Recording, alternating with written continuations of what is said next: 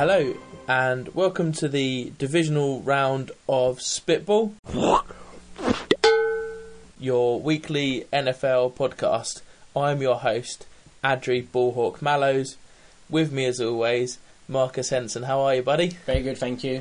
And what do we think of this weekend's playoff action? Well, I'm much more happier with the sort of outcomes. It was a much more interesting round of games, really.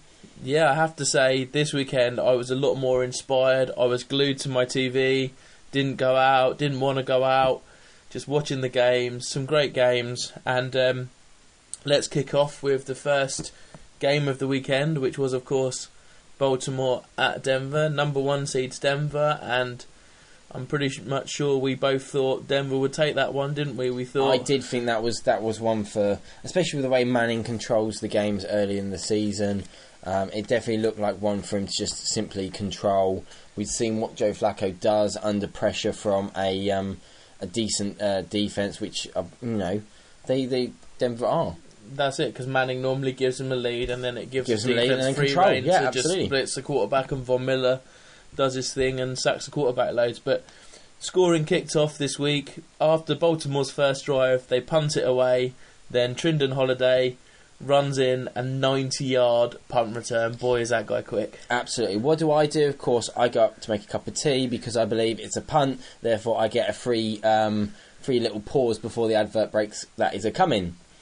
How mistaken could I be? Absolutely. Well, we'll get onto this a bit later on when we get to that part of the game, but did you make one at half-time as well and miss the start of the second half? No, I didn't. Not like half the fans at Mile High, where we saw about a quarter of them were the only ones watching, with all the empty seats. Yeah, we'll come to that in a second. So the scoring starts with, as we say, the 90-yard punt return by Trindon Holiday. Who is so unbelievable. quick. Yeah, he's a great returner as well. He's kind of in the mould of Hester. Only 5'5" as well. He's down at Darren Sproul size. Is that why he gets through so many tackles? Because they're just too tall. Low centre of gravity, exactly. Yeah. His body is intrinsically just so much harder to get a grip on because there's not as much mass there. So when they put their arms out to tackle him, they're tackling him in air because they have to go down to tackle him. They have to go down to tackle him. Not only that, is he's just got the burst of pace where you're just going for arm tackles, and even a small guy like that with a great low centre of gravity, he can rush through those arm tackles. Didn't they say as well in the commentary that he had Olympic speed?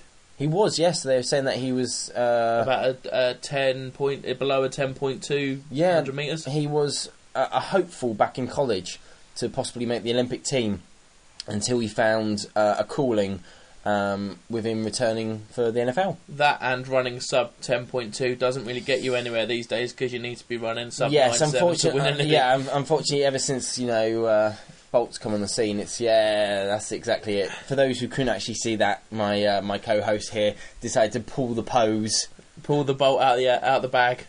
But yeah, absolutely. The guy, as far as NFL speed goes, completely padded up, just ran that flat out, and it was amazing to watch. Yeah, and it kind of kicked off what was a mad 2 minutes of scoring, really, because following that you had Ravens' next possession where they scored on a 59-yard touchdown to Torrey Smith.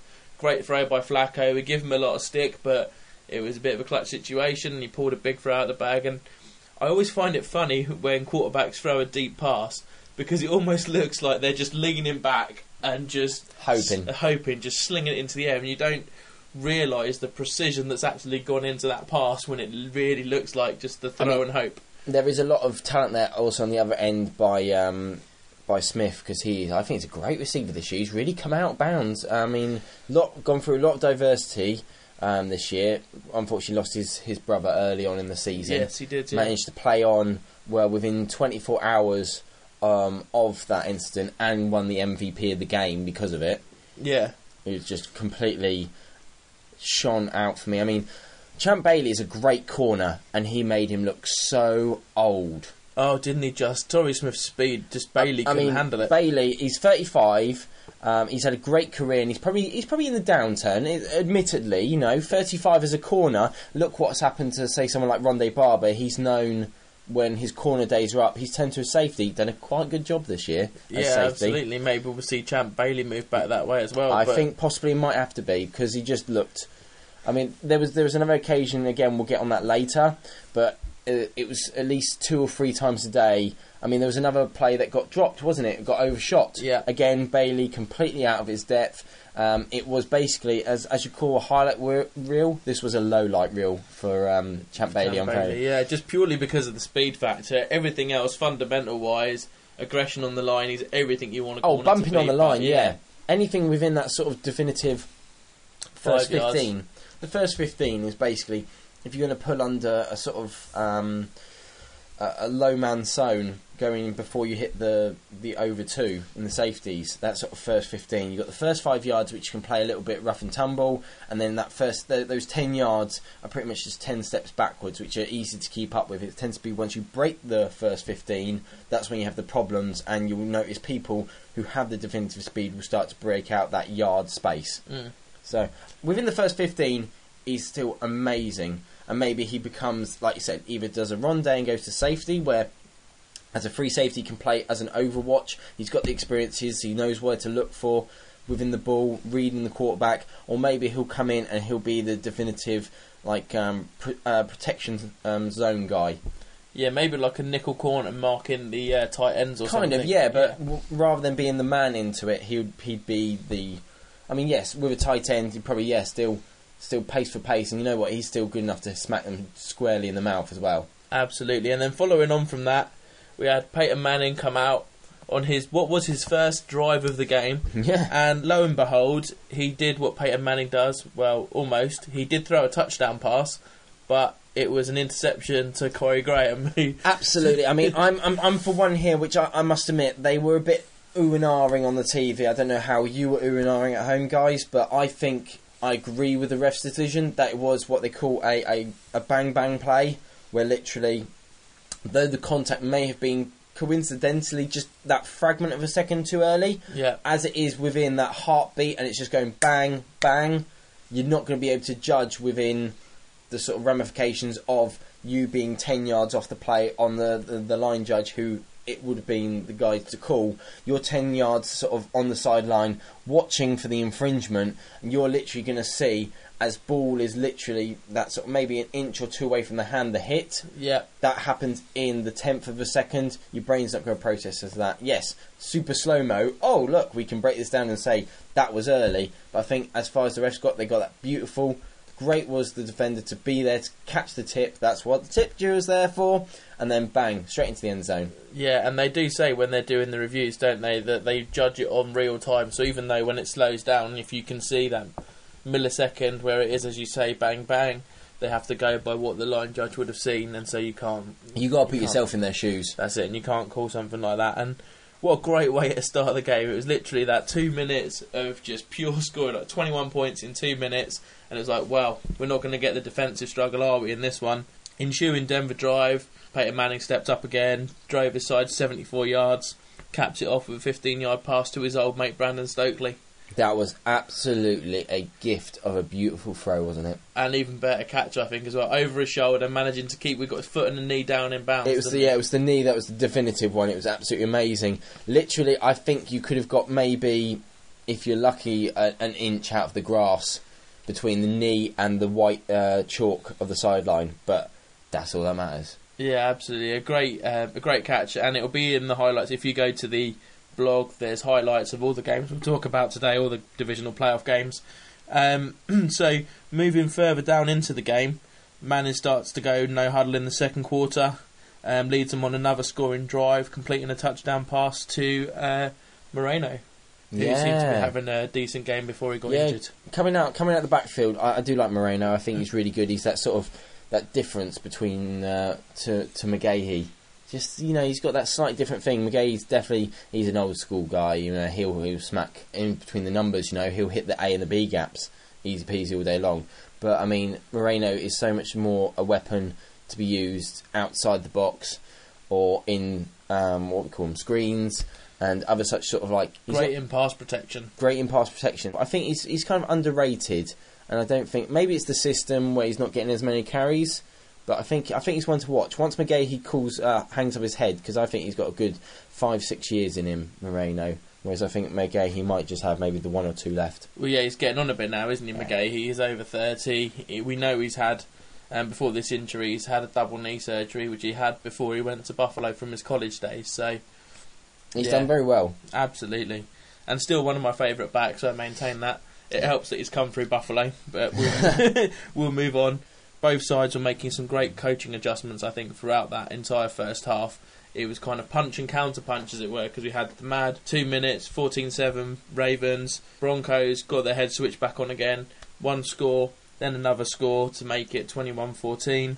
So after the counter punch in the first half, finished off with a leaping touchdown grab by Smith, and again this was to do with Champ Bailey, and it was all about how Torrey Smith was able to take a couple of steps backwards at full speed. It was the breakdown. Champ Bailey sort of, again, his experience told him, he read where he was, he had the inside position, he had the hand up ready to deflect it, he saw the trajectory of the ball, and he knew that if he carried on his route with the receiver behind him, sort of edging him closer towards the end zone, he's either going to make a deflection, make an interception, or basically he's going to make it so that if the receiver does catch it, he's going to catch it out of bounds. What happens there? Torrey Smith suddenly sees this. It's a small underthrown, slightly underthrown, stops on the dime then, instead, turns around, cuts it back loose. Now, you see Champ Bailey stumble because what he was leaning against... he falls into the end zone. He falls in, there's a photographer he nearly takes out, because he's basically... As they teach it, you're leaning into the receiver, using him to prop up. Smith moves backwards, turns just on that dime, leaps up in front of the trajectory, catches it, and then it's just simply into the end zone while Champ Bailey's stumbling out. I saw that was the definitive moment for me there, and I sat and went, Champ Bailey, I'm sorry, man, you look old. You look out of it. Time to put him on a different receiver, you thought? A different receiver. I thought they needed to, like you said, this counter punches. That is a punch. You've just taken one square to the jaw there. I mean, seriously, you've got to do something there if you're going to stop the bleeding. Yeah, I honestly thought they would. Coming out of the second half, the opening kickoff, Baltimore kicked to Denver. Why did you kick it to the guy who's just returned you a 90-yarder? And Trindon Holiday pulled it out the bag again, 104-yard kickoff return, not even touched, I don't think. There was some great blocking downfield. Yeah. Literally, the gaps just opened. Ravens don't understand what it is. It's quite simple, right? For anyone who's never done it before, basically when you're on kickoff, like chasing it down, the field is divided into lanes, and you're just told you run your lane. No matter how the ball progresses, if the kick's supposed to go straight down the middle, true, and it pulls right, doesn't matter. You don't come from the left side, you don't pull in right, you stick to your lane and you defend your lane. It was absolutely abominable sort of control there and discipline. The guys chase the ball. If you chase the ball, you over pursuit.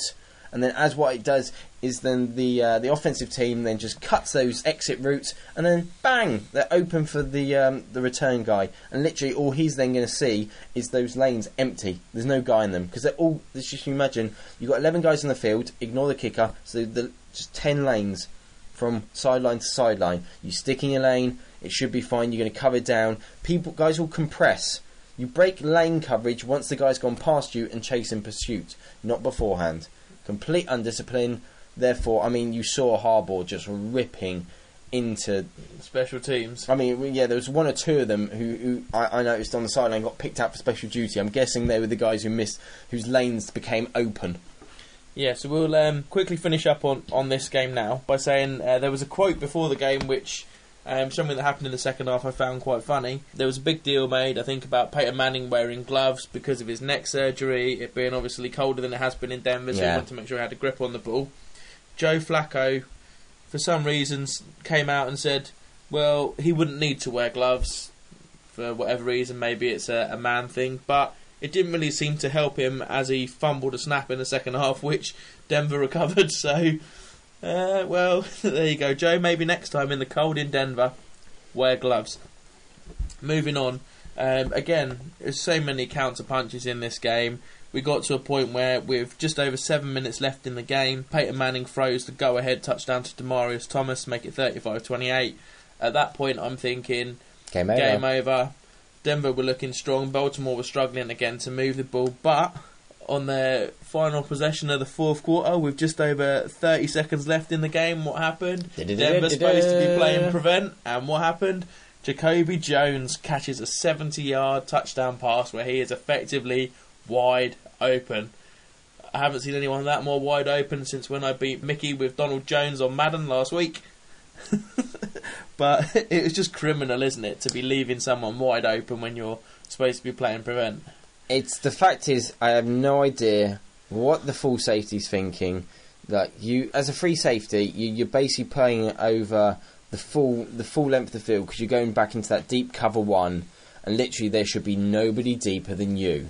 Why he decided to come in and try and choke off the route with the completely wrong angle. If you're going to play the guy, the time's expiring, play over the guy. If he makes the catch, he's going to catch it with 15 yards of space in front of him. It's fine. There's no chance that all the big guys up on the offensive line are going to rumble-bumble up there in time to snap the ball. And of course, they needed a touchdown. They couldn't have had a field goal. Why you then played underneath, basically leaving yourself exposed if you don't actually make the interception. Oh no, what's that? There you go. Yeah, the tie and score. The look on Jacoby Jones' face was almost as if he couldn't also believe how freely he was getting this ball. The look on his face. I mean, firstly, it was his first catch of the game. Jacoby Jones is being used as that sort of third guy. And a kick returner, punt return. And a kick returner, punt return. He's the sort of... Smith's feeling a little bit sluggish, he's been catching left, right and centre, beating Champ Bailey all day. Bolden had a lot of tough catches, beautiful ones. He was like getting them in tight coverage and then getting slammed, like sandwiched between two defenders, and bang, stepping up going, it don't matter, hard as nails. And then Jacoby Jones is just that other guy to fill in. Yeah, absolutely. So the look on his face, where he's pretty much his only catch of the day, where he's been thrown to that open, and it's just it was tie the game as well. Tie the playoffs. Ray Lewis potential last game. It's honestly like someone there and just turn the defensive brain power of all the Denver team off. And the one thing as well, just to finish off with, we know Baltimore ended up winning this one in overtime, second overtime with a field goal. Oh. The thing that gets me is 31 seconds left on the clock. Denver get the ball back on their 20-yard line. 31 seconds on the clock. 2, possibly 3 timeouts. Peyton Manning as your quarterback. You spent all that money on him. Yep. Why'd you take a knee there? Yeah. Any people like me who stupidly stayed up thinking this will be over quick after the overtime and stayed to watch through to double overtime. Yeah, wow. Wowzers. If you struggled through like me, you were definitely wondering why they didn't go through it with the 30 seconds and save us, what was it, better part of... half an hour, 45 minutes. It was closer to, say, 50 minutes. It was crazy. We'll move swiftly on from that one now, because I feel we've done enough of that, yeah. But it was sorry to bore you. Yeah, exactly. But it was a great game to watch. As I say, check out the highlights. Next up was the Green Bay versus San Francisco game, and there's a young quarterback there that I think Kaepernick. Exactly. Marcus getting a little bit excited there. What's his name? Sorry, Kaepernick. Colin Kaepernick. Oh wow. I mean, I haven't rated this guy because I've been kind of watching what he's doing. I'm really not a fan of this whole mobile quarterback doing the... Marcus is very old school. If you could see the look on his face right now, you'd see like a grumpy old man in a cap and a pipe right now, I think. Absolutely. Yes, I mean, I would have preferred Aaron Rodgers. I like the pocket passer. I mean, I know he uses his legs, but he's going to throw first, and the whole process there. Get me Brett Favre back. Get me Brett Favre. That's what I say. Good old gunslinger. Gunslinger. That's what we want. None of this whole mobility. I'm the most amazing athlete on the pitch. What's going on that with your quarterback? I don't understand. So don't even get him started on RG3. But it was a great game to watch, and to be fair to him, Kaepernick, I mean, he was close for my offensive impact player. But he was awe-inspiring. Yeah, I mean, he had 2 throwing touchdowns, 2 on the ground as well. It was the one, because, like I said, I haven't rated the play of this new generation of quarterback, and him coming in, he'd had a couple of games. I mean, he only managed to get a tie with St. Louis. I must admit, I watched that game, not just being a St. Louis Rams fan, but I honestly thought we would go get a win at one point, because his judgment making, not just that ideology, but also it was just the mechanics didn't quite seem to sync up. My word, did he have that defense absolutely completely sussed. But they also lost to St. Louis as well, didn't they? In the follow-up game, and to Seattle. So yeah, that's why I didn't trust him. But I must admit, the repercussions of this game, I'm literally backing this guy to make it to the Super Bowl now. Just literally watching that, and it was almost sort of like someone slapped him and said, "You got to raise your game, sunshine." Yeah. Because it wasn't that amazing getting into the playoffs. Yeah, you know, to take they were ranked number 2. Yeah. So you've managed to have the extra week off, that extra practice. Yeah, and Michael Crabtree as well, a young second-year receiver. Did he choose a time to when to turn up? I mean, I don't even think we spoke about him this year. What a time to get onto our podcast, mate. Yeah, absolutely. When it counts, when it's win or go home. Exactly. All cliches and everything. But what did you make of the rest of that game? Kaepernick aside, what did you think about Green Bay and Rodgers? I don't think they've run the ball enough. I like the fact that it goes through Rodgers and everything does, because let's think he is the heartbeat of the team. He gets it all going through those receivers. They're like the arteries. They pump it all around the team, because literally he's just passing it off to them, and that seems to make it work. When you look at their receiving core, you would have to say they probably have, as a total combined receiving core, they probably have the best receiving core in you've got to say they have. I mean, you've got Jennings, Jones, you've got Cobb, and the one Jordy Nelson, the one that's Donald Driver on his way out. Donald Driver. I mean, he's been Finley. used very sparingly. Jermichael Finley, once he actually turns the attitude off, that is a great receiving core. Injury prone this year, very much so. Attitude prone as well, unfortunately so. But at the same time, when they are on, they are on. Yeah, Jones had an awesome catch as well, didn't he, down the sideline in this match? One that I'll have to find the highlight. Jones has been the one who's really impressed me this year, because there's been a couple of games. He's had 2 3-touchdown games this year. I mean, he has had a lot more play time once Jordy Nelson went down. Because, of course, Jordy Nelson was the guy last year. You could not deny. I mean, I even fell for it, putting him into my fantasy team this year, and literally nothing. Yeah, that's it. Get Jones in the fantasy teams next year, I think. Exactly, and then he'll do nothing. No, that's just me. We're going to fight for him. I'll have to try and fix it so I get first pick again. It was computer generated, honestly. No, but no, Jones, the work ethic, the output, that guy as well. He's literally putting his body in some really nasty positions where he's taken a nasty lick or 2 this year, real nasty. And he's put himself in a really bad position where he's likely to get rammed.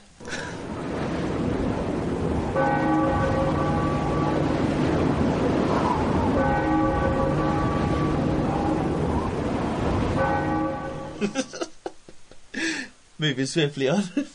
You were setting me up there. I had to go with it. I'm trying not to laugh at it. It just encouraged you. But anyway, let's move on with the game. San Francisco ended up coming away with the victory. Green Bay just seemed to fade away, didn't they, towards the end of this one? It seemed to almost give in a little bit. Like I said, the problem is, without the decent run game to open up the passing game early on, it became one-dimensional. And that is, I'm not taking any way saying one-dimensional made them easy to play against as defence. That defence can win on its own right. Yeah. Definitely not saying so. 49er fans, not saying your defence is weak. I'm saying what it is once you condense it down to an easier format to digest, your defence starts to get on a roll. It starts to pick up on sort of the vibes that the offence is giving off. Once that starts working in your favour, it's much easier than it happens. Even with NFL teams, you watch the heads start to go down. I think it broke out. Once it broke out, I think it was the 17 points, was it the biggest margin? I think once it broke out a 17-point margin of they were winning at one point, I think that's when it sort of sunk in to the Packers that they got a long, lonely flight home. Flight home, unfortunately. Moving on from that, a little interval in between the games. I'm going to slide in my impact players of the week, and it comes back to. May I go first, sir? Yes, of course, mate. It comes back to the Baltimore-Denver game. Mm-hmm. The reason being, my offensive impact player is not so much offence, not so much defence, but I'm putting him in offence because he scored 14 points. Trindon Holiday is my impact player absolutely of the week, with his punt return, kick return. Not only were they 90 yards and 104 yards, he's also now the first player to have both a punt return and a kick return for a touchdown in a postseason game. An amazing achievement. It's quite a record to have that, especially when you're coming on the back of the likes of Hester and Ted Ginn Jr. and people like that who are renowned for their kick returning. Great achievement for the young lads. More excitement to come next year, hopefully. Absolutely. And for my defensive impact player, sticking with the same game, purely because there was one guy that stood out. You're talking Baltimore defence, you're thinking Ed Reed, you're thinking Suggs, you're thinking Mr. Ray Lewis. He did have a great game. You're thinking Haloti Ngata. But the man who stood out for me this week, Corey Graham. the guy who took the first interception back for a touchdown. He also had the icing interception in overtime as well, which set them up in field goal position. 8 tackles on top of that combined, 3 pass deflections. He was everywhere. He was exactly what you needed someone to do.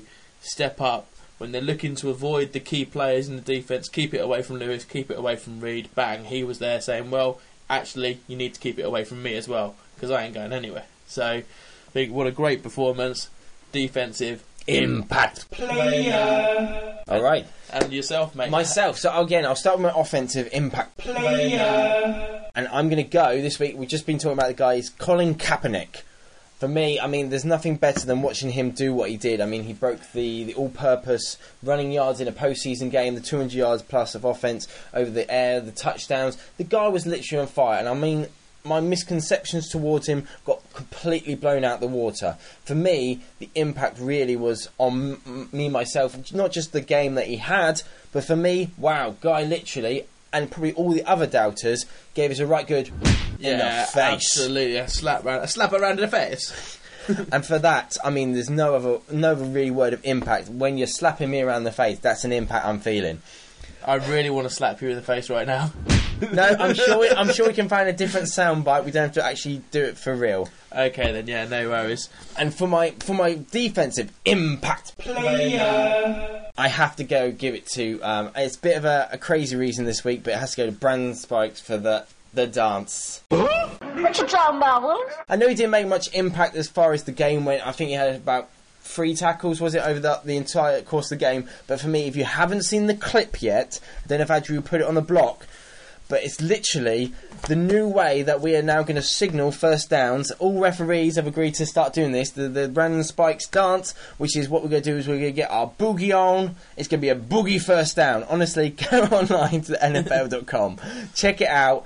It was after the turnover, the fumble, recovered by New England, and the guy decided to show us his creativity in letting us all know that it was New England ball. And for me, that made me laugh so much that it's gained his approval to win the Mr. Ray Lewis Award for the defensive impact player. Well, Mr. Ray Lewis is a great dancer himself, isn't he? So, we've seen Mr. Ray Lewis dancing on his entrances into M&T Bank Stadium, so I'm sure, as far as commending someone else for their boogie skills, he wouldn't have a problem with that. Yeah, we shall get a clip of that alongside the podcast as well.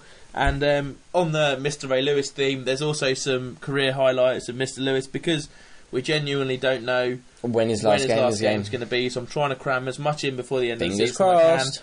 And unfortunately for you guys out there, I'm also thinking about maybe doing a special Goodbye Mr. Ray Lewis show, so we'll have to think about that, see what we can come up with, because I'm sure we can come up with maybe 10-20 minutes worth of material to talk about the great man himself and throw in some highlights. Knowing me and Andrew, we'll probably spin it out for about 40, so... Yeah, probably, yeah. It's not like we have a short talk about football these days, is it?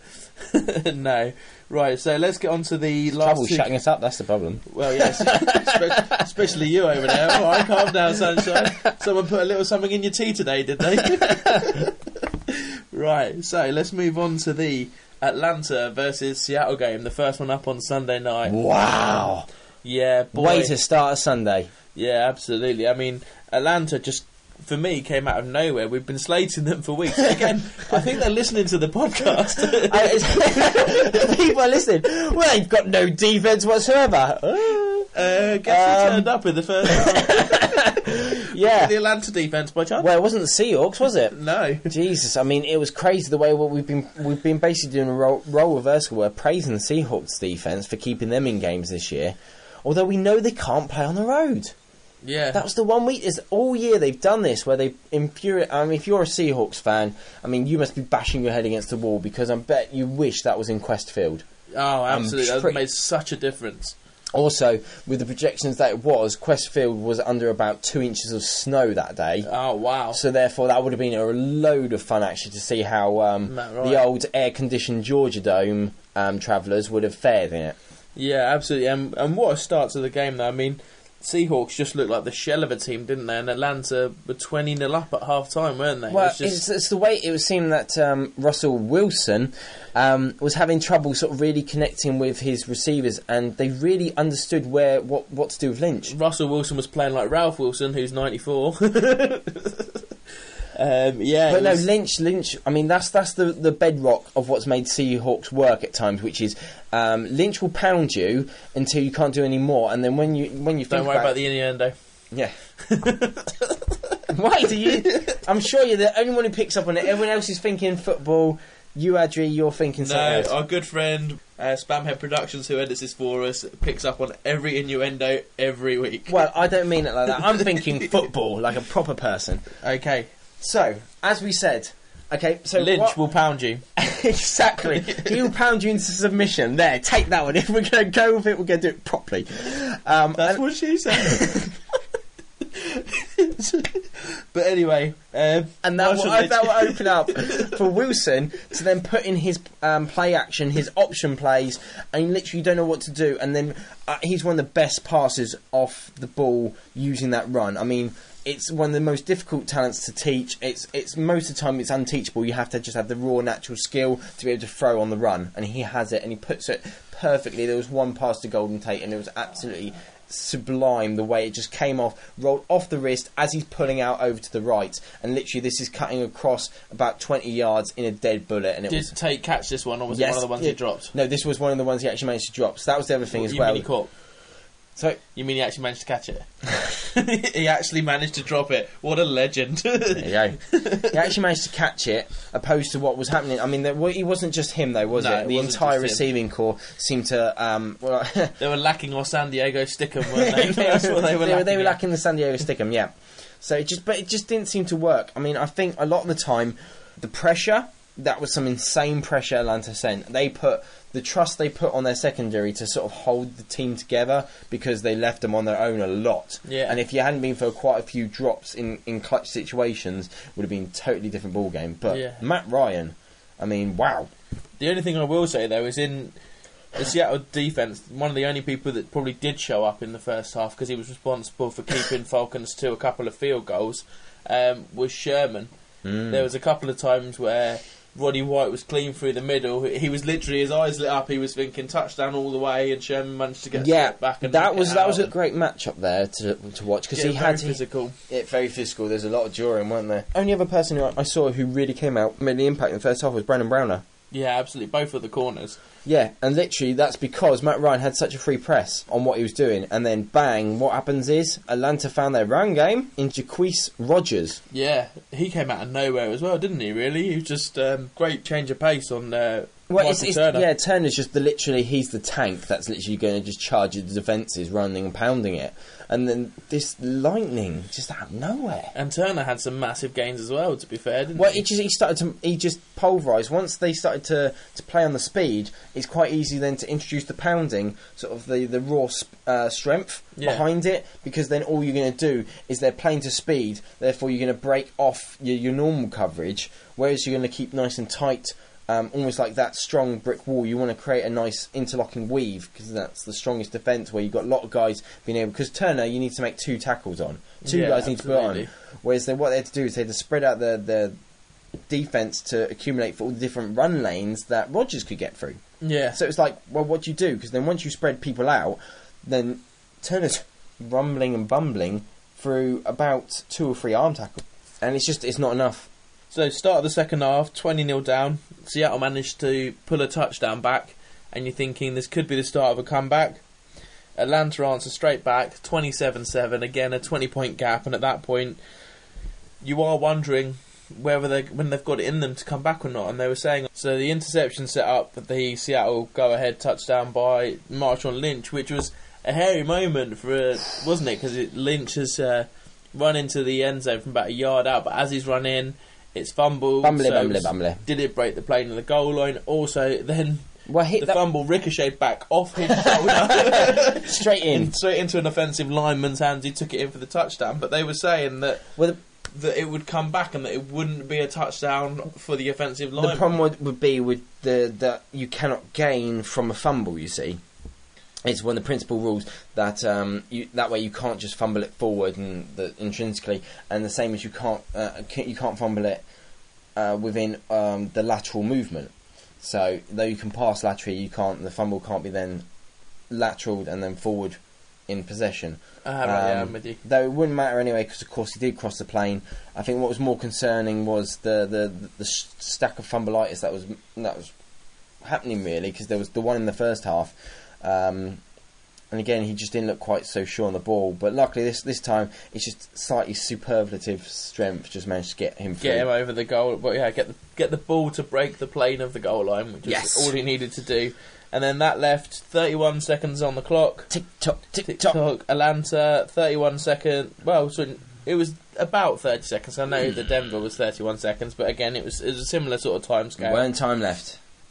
And Matt Ryan shouldn't have been time left. Exactly. Matt Ryan managed to pull out 2 great throws, and the final one being to Tony Gonzalez to set him up in great field goal position. And Bryant, little bit cheeky. We were having a bit of a discussion about this earlier. Seattle called a timeout just as Atlanta were going for the game-winning kick.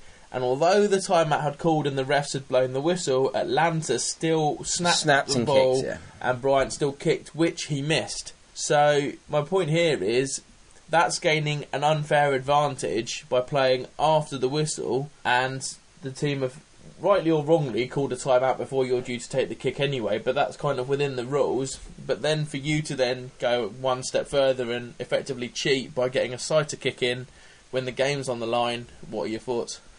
I didn't like it, I must admit. I'm not a big fan of icing the kicker.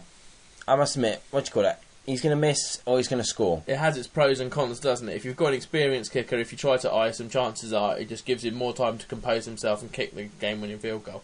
I mean, we saw one earlier this week where, I can't remember the actual kicker who did it, but he actually tuffed the ball and the cleat hit about 2 inches before the ball, and then shocking kick afterwards and bounced up. Might have been the Denver game. That one movement from place, foot, swing leg, kick ball is undetermined, really. Though you sit there and say, yes, experience and stuff like that, but a lot of the time it's kicking a ball and at the same chance, how many times you're going to flip a coin, how many times you're going to correctly predict it, Yeah, I'd liken it as well to a penalty shootout. It's a bit like World Cup final, you're going up to take what could be the game-winning penalty, and just you're about to take it, the ref blows his whistle, stops you, gives you an extra sort of 30 seconds to calm yourself down, take yourself out of the pressure situation, try and convince yourself in your mind it's just like training and just another kick, and it gives you more time to prepare. And especially if, after the ref blows his whistle, you kick one into the back of the net anyway, that's really going to relax the mind, isn't it? Because you just hammered one past the keeper, so you're like, well, actually, that wasn't so hard. I got this one, lads, it's okay, don't mind me. Can you imagine the kerfuffle, shall we say, if someone did do that in a World Cup final? Yeah, I mean, they'd take it in a grander context that we do this. We sort of let it slide almost like, oh, well, you shouldn't have iced the kicker, should you? But at the same time, you're sitting there going, yeah, but it's like a rangefinder. Yeah, absolutely. You can sit there and go, oh, okay, so I'm not sure about the actual mechanics of kicking the ball, by the way, about where you put your foot and stuff, but say this one went, maybe 2 yards to the right? It did. The original kick went 2 yards about 2 yards to the right. So he sits and goes, right, maybe he does something like moves his left foot a little bit more out to go left. Yeah, either a standing foot or the way he brings his foot for the follow-through, yeah. Exactly, so then he just goes, okay, so I want to turn this about 5 yards, accumulating for the wind, so I want to turn it about 5 yards into the left. So therefore, he's now sat there and gone, right, now I know what to do on the second one, because you're not going to ice him twice, are you? No.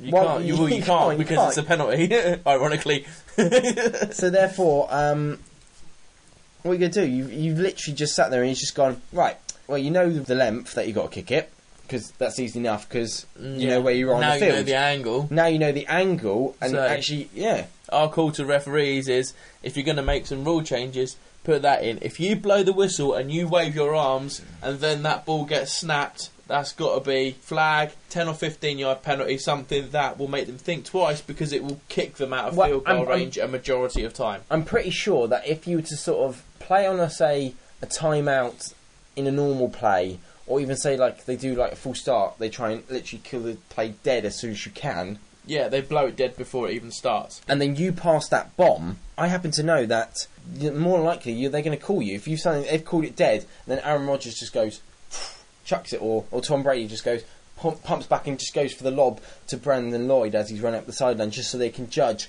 how far he needs to throw it. Yeah. The rest going to be like, what the hell are you doing? Yeah, it's an unsportsmanlike conduct foul, isn't it? Which is 15 yards. Exactly, so I don't understand where you take that in a different context, put it a kicker instead of Tom Brady. How's that any different? And not to mention, obviously, my grief in the earlier part of the season where the coach gets a penalty against him for throwing a challenge flag when It was Schwartz, a review wasn't it? Sorry, play, yeah, exactly. on So an instant review play, if you challenge when an it was instant review. instinct and he got flagged for it, and yet the kickers get away with that. But anyway, we'll leave it there for now because we've still got one more game to go and Rapidly running out of time. Rapidly running out of time / overtime.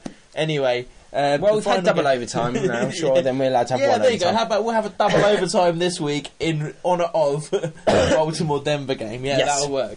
Okay, so let's move on then finally to Houston versus New England, which was my last week, because admittedly I couldn't go with Seattle, so I managed to avoid that one there. So the New England game, Houston, I was expecting it to be a whitewash for New England. See, I didn't expect it to be a whitewash, but it definitely got easily controlled, wasn't it? It was the first quarter jitters. I mean, firstly, Houston, you're given the opportunity, take it. What are you guys doing? The opening kickoff that went 90 yards, and then your tight end, because it wasn't Daniels, it was the other tight end. I can't remember your name. Oh, Garrett Graham or John Casey. Oh, God, now if there's two of them, now you've really thrown me. Anyway, Mr. What Tight number was he wearing? I can't remember. 86? Tight end who isn't Owen Daniels, listen up and listen It's carefully. probably John Casey, but could be Garrett Graham. When it is thrown into your hands, you wrap your hands around the ball and secure. You don't let it bounce off against the Patriots in Foxborough. Because if you're putting on 3, trust me, it won't be too long until Tom Brady's putting 7 on you. Yeah, absolutely. 3, 7... I'm pretty sure you're losing by 4 every time. And this was what the problem was. Every time they got a decent drive, they weren't capitalising on it. The defence was working. It had Tom Brady sussed out. It had a couple good drives. Had him sacked once or twice, I saw. Wes Welker managed to drop a surefire first down. Yeah, Welker's been dropping a few this year. There's a few. It's starting Let's to... not mention the Super Bowl to him either. So therefore, you're sitting there going, right, we've got an opportunity. These guys have come out fumbling. They're not quite ready first quarter. They've got some jitters. Not to mention Gronkowski injuring himself on a play Oh, down the sideline as well. yeah. He re-fractured his arm, they reckon, don't they?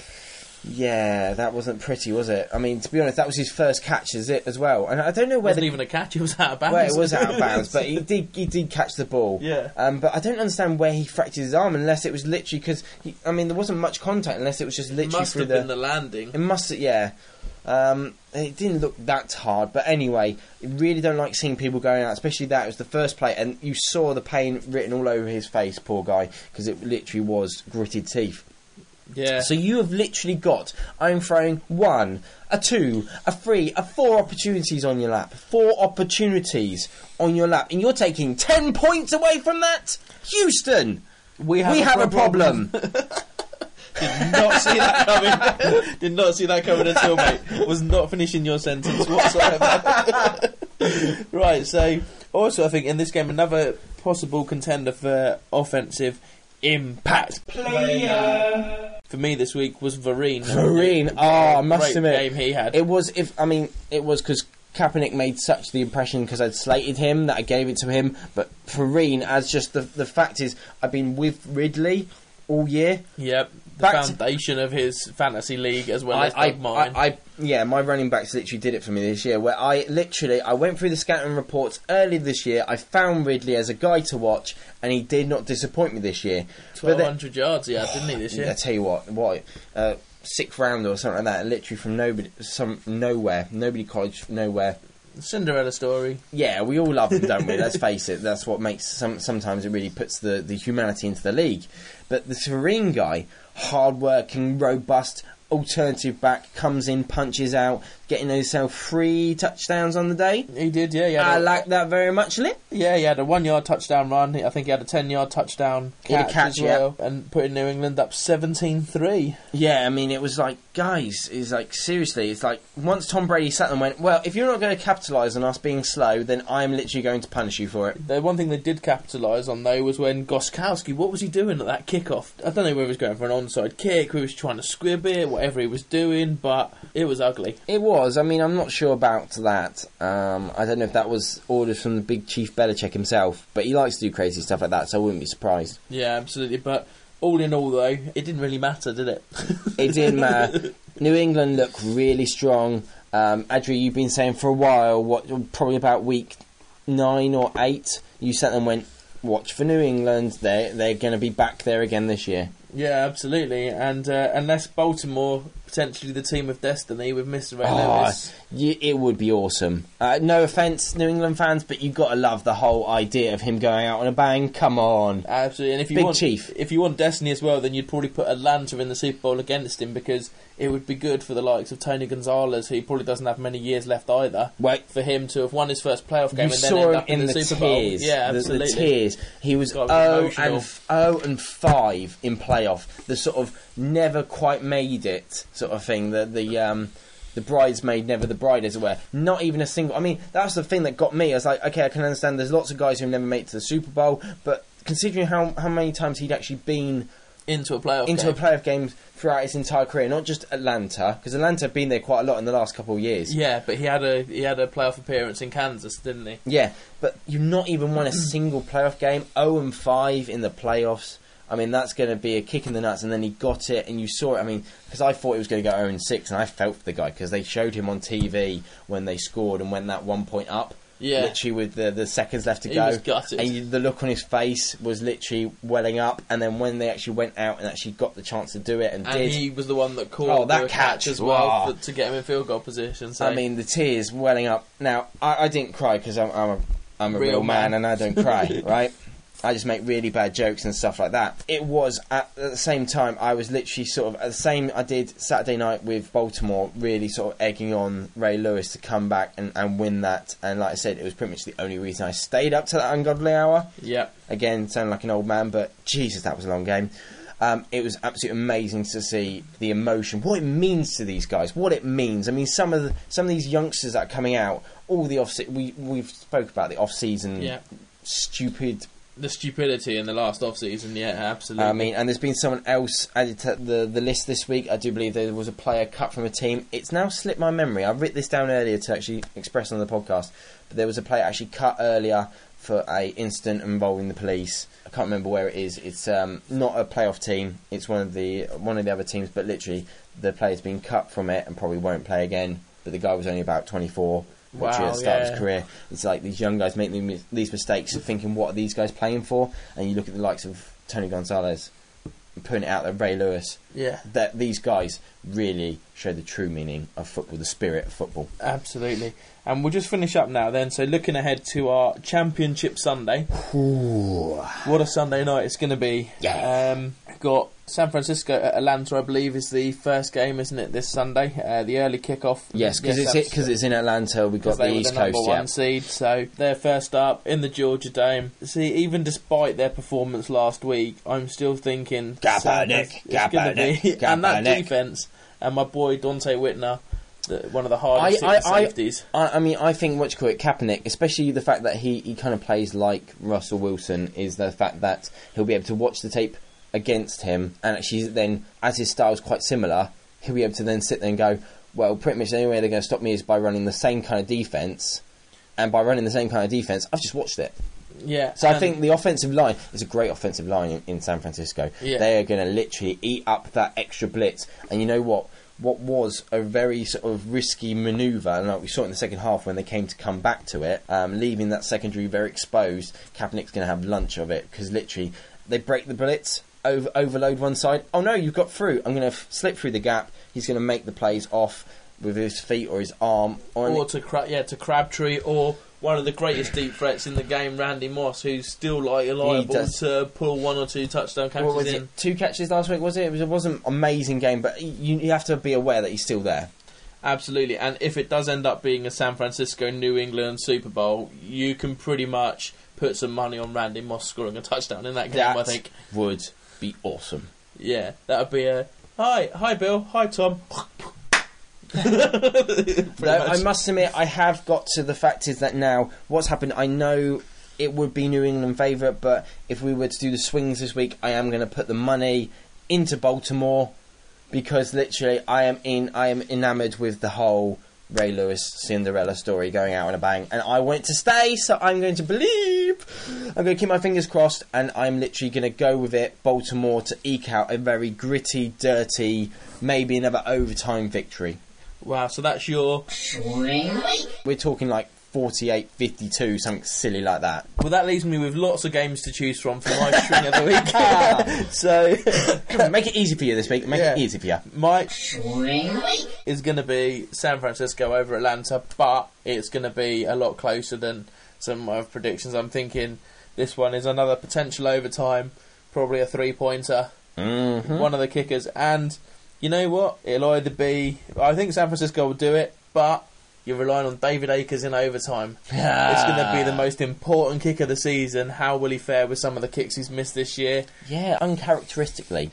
It's definitely going to be on the shoulders because, of course, we've seen what Brian can do. Well, we've just seen it, haven't we, this week? Yeah, absolutely. Okay, he has done it a few times this season, that's it, hasn't he? That's Atlanta have had to come back. You know, that record wasn't exactly just glossed over. No, it was in the last minute against the incredibly bad teams like Oakland. Yeah. They played bad all game and somehow came away with a win. A bit like Manchester United do in the Premier League. They can play bad all game, but somehow they'll find a way to beat you in the dying minutes or in Fergie time, as it's otherwise referred to. And I'm not going to touch this conversation whatsoever. Not just because I actually support a lower league team and I'm going to steer clear of the Premiership stuff, so we're going to leave that for another podcast, another day. And absolutely, and that's enough from us this week, I think. I hope you've enjoyed the show. We've certainly enjoyed ourselves this week. Very much so. Absolutely. And until next week, everyone, take care. Marcus, it's been a pleasure.